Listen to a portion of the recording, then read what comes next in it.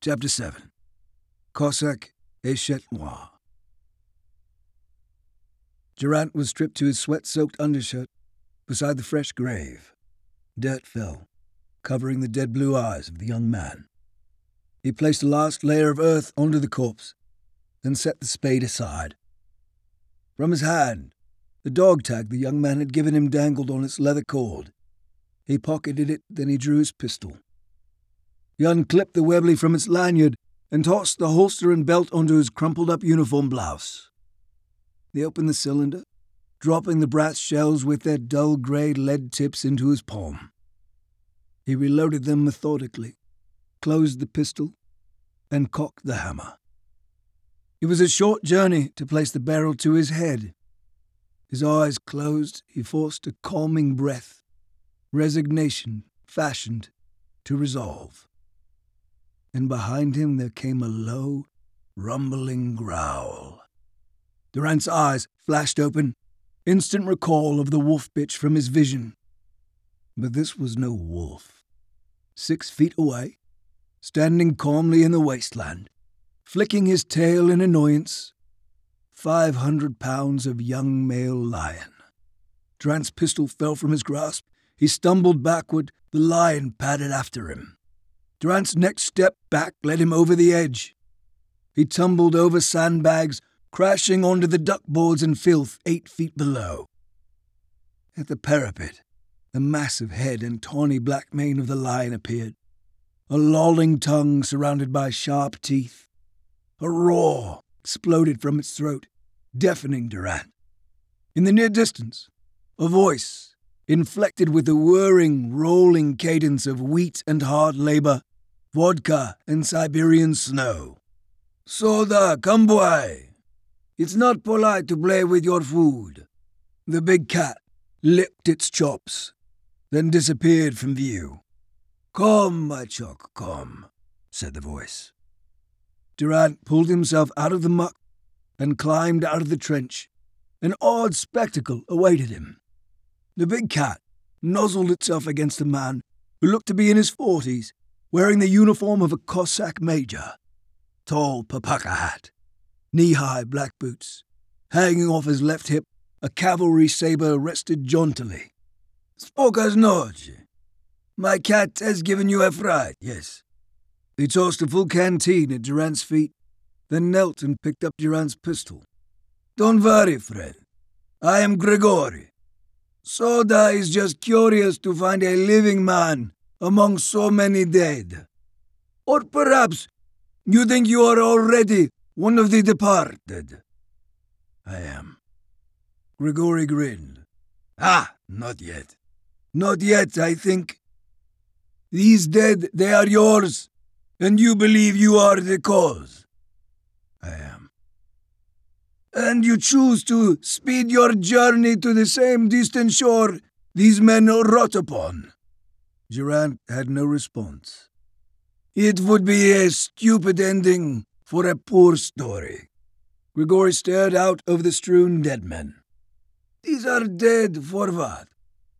A flag, a fatherland, a motherland, a few meters of worthless dirt that some man determined belonged to him an age ago, and somehow it is now worth killing and dying for.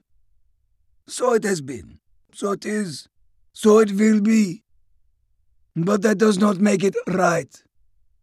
The arrogance that any of this can belong to us, or that it is worth even a drop of blood, yours or theirs, pure folly.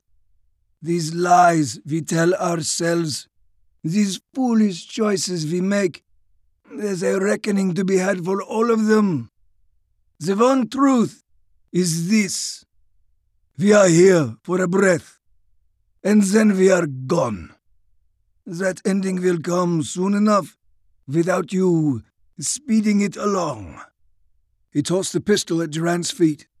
"But if you are done with all of this, then be done with it. And quickly now. Soda and I have miles to travel before the sun sets on this day. The choice is yours." Durant eyeballed the pistol. He bent and picked it up. The woodland 4 miles back from the front was untouched by shelling, but the cambered country lane that ran through it still told the story of the war. Rickety horse-drawn wagons, petrol-chugging, sulphur-spewing lorries, the steady rhythmic tramp of 1,000,000 boots from 4 different bone-weary armies, and the steel wheels of phallic artillery batteries dragged here and there, up and down this stretch of road, to rain fire on the fragile bodies of men dug down neck-deep in hell, had rutted it obscenely. It cut through the wasteland, a testament to mankind's brutality, ragged, beaten, and still. Then, on the breeze, beyond the bend, there was singing. Hate to see that evening sun going down. Hate to see that evening sun going down. Into view came a strange parade, led by a train of 3 men, despondent in their field-grey wool, disarmed in surrender. At the front of the German troop marched Captain Wolfgang Strothmann. Behind the Germans, serving as rear guard, was the scar-faced African-American, Corporal Taylor. His jazz tenor echoed across the land, a thing of divine beauty in a man-corrupted world. Hate to see that evening sun going down. Hate to see that evening sun going down.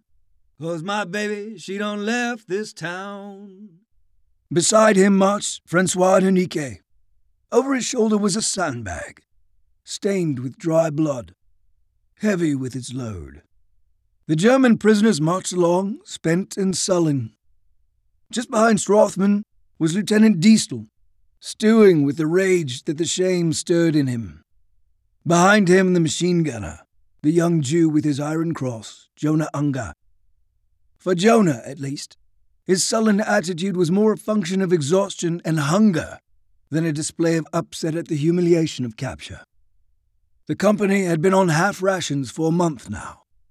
The best cook they had known in 3 years of combat, the rotund and jocular Westfieldwebel Heinrich Wilke, had been blown to bits and pieces, along with the vegetable soup and warm bread he had been hustling up to the line on foot, when an errant French artillery shell screamed down on top of him, ending what had been 6 months of miraculous cuisine. Tragically, the entire company had stood witness to it too. After a typical morning's back and forth of shelling had come to its clockwork conclusion, Unger and all the rest of the men followed their usual routine of lining up at the rear of the trenches to watch breakfast being hauled out by Heinrich and his intrepid little staff of undercooks. Despite his girth, Heinrich insisted on accompanying his men to the trenches. It was at least in part driven by vanity. He could not resist the opportunity to see the men's adoring response to the culinary magic he concocted in the field kitchen under the horrifying conditions of the front.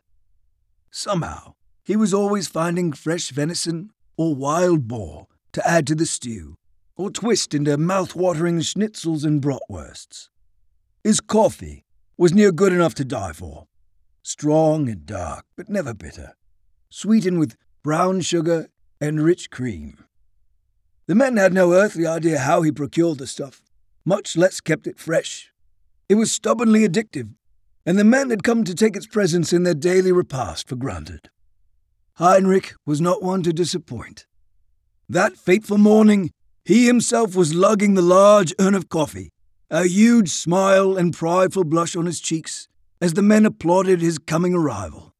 His 2 young assistants, Peter and Paul, bustled behind him, pulling the cart bearing loaves of fresh bread and a tub of steaming soup to the front line.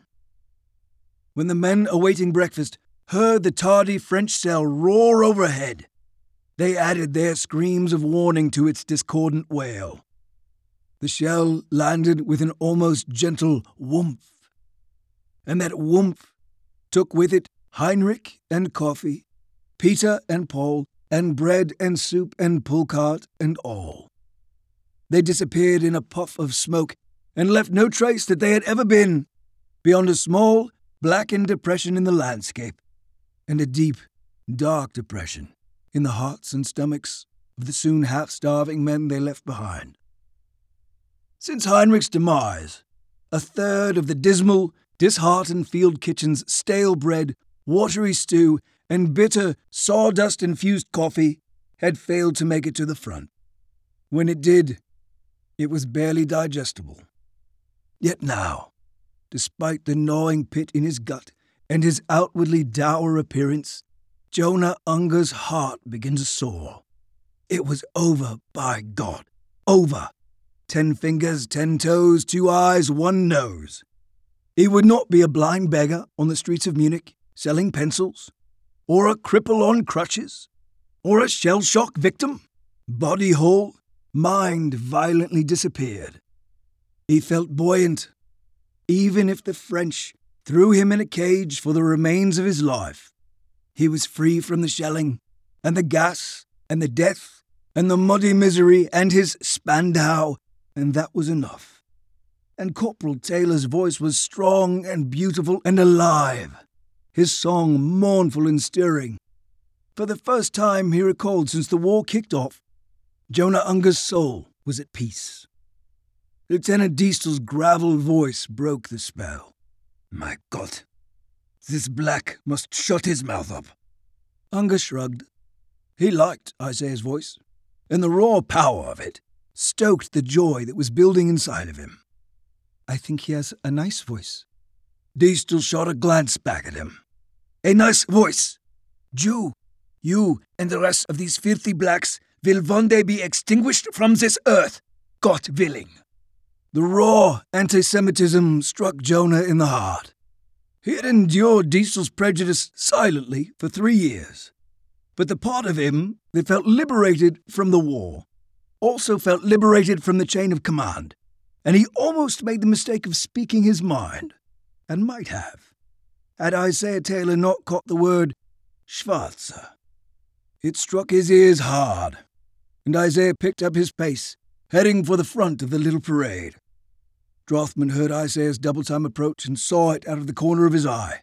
Shut your mouth, Lieutenant, before your head ends up in the Senegal sandbag too. Diestel blanched mildly at the memory of Major Smith's posthumous decapitation. Isaiah approached, grinning at Diestel. Hey there, Jerry. I don't speak much German, but I do know that one word. Schwarze, you said. Been called that up New York City way a few times, and I picked up a fair idea what it means. Say it again, and you're gonna make me see red. Liable to slit your throat just for the joie de vivre of it. Diestel looked at him, uncomprehending. Isaiah smiled. Sprechen Sie Schwarze again, motherfucker. Isaiah ran his thumb across his throat, the message clear as a bell. Diestel blanched. He got it. Isaiah nodded back. Yeah, believe you heard me. Your English ain't so bad after all. He let them continue on and rejoin the line at Francois's side. These fucking Jerrys be wearing on my last nerve. What you say, Deputy? Think you could fit 3 more heads in that there sandbag? I need no more heads for now, merci. What you gonna do with all them heads, Deputy? Shrink 'em up? Make you some African head fricassee? Isaiah said with a grin. Francois's laugh was deep and rich. Mon petit, I am no barbare. These heads are for the English. The English? What the English gonna do with a bunch of moldy heads?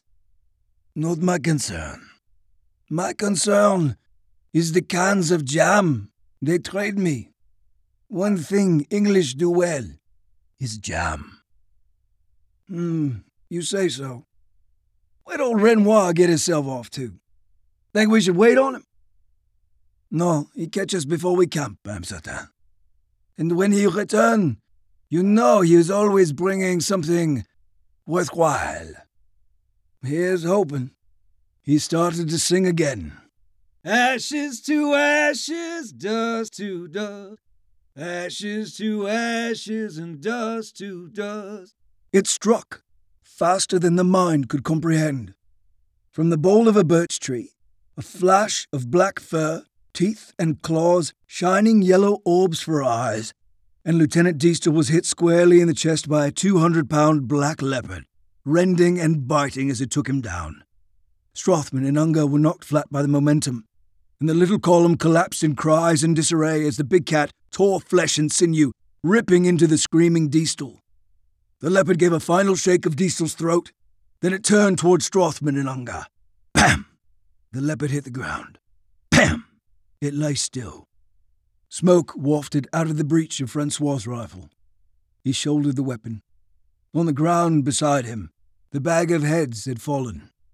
3 of the 4 decapitations had tumbled out, Joseph Friedrich Schmidt's slackjaw first among them. Francois knelt and gathered them up. Isaiah stared in awe at the dead leopard. "Holy Jesus, Deputy! You bagged yourself one big old alley cat." A horrific gurgling moan came out of Diestel's throat. Isaiah and Francois moseyed over to Diestel's twitching body. Unger and Strothman worked furiously trying to stop the bleeding.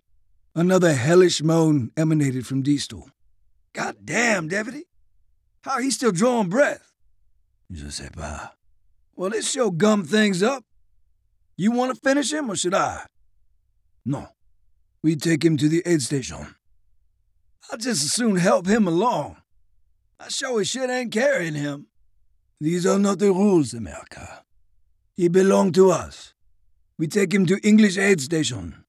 This is also where I receive my jam." Isaiah was not entirely convinced. He shrugged. "All right, then, whatever you say. Best be damn fine jam." Isaiah eyed the leopard again and then turned back to Francois. "You don't think there's any more of those in these woods, do you?" "Mon Afrique, where there's one, there's only one. Here, I'm not certain." Isaiah looked down the road. Coming around the bend was a figure in horizon blue, rifle over his shoulder, a jug in his hand. "Here comes Renoir, and he got a jug of something for his trouble." Renoir surveyed the scene calmly as he approached. He joined Francois and Isaiah and stared in awe at the leopard. "I hear these shots. Christ, qu'est-ce que c'est? Where did this beast come from?" "Je ne sais pas." Francois shrugged. "It's not the most insane thing I've seen in your country." "No, certainement, certainement." Isaiah pointed to Diestel. "Sarge, what you want to do with Bleeding Jerry here?" "Aid station. The prisoners will carry him.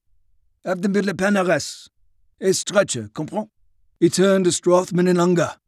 "Sie müssen ein Bar bauen, verstehen? Und trage deinen Mann." Strothman nodded. "Ja." Isaiah pointed his shotgun at Unger and Strothman. "Looks like y'all got some fatigue duty. Get some long branches, you hear? Come on, we ain't got all day. Shake a leg, motherfuckers."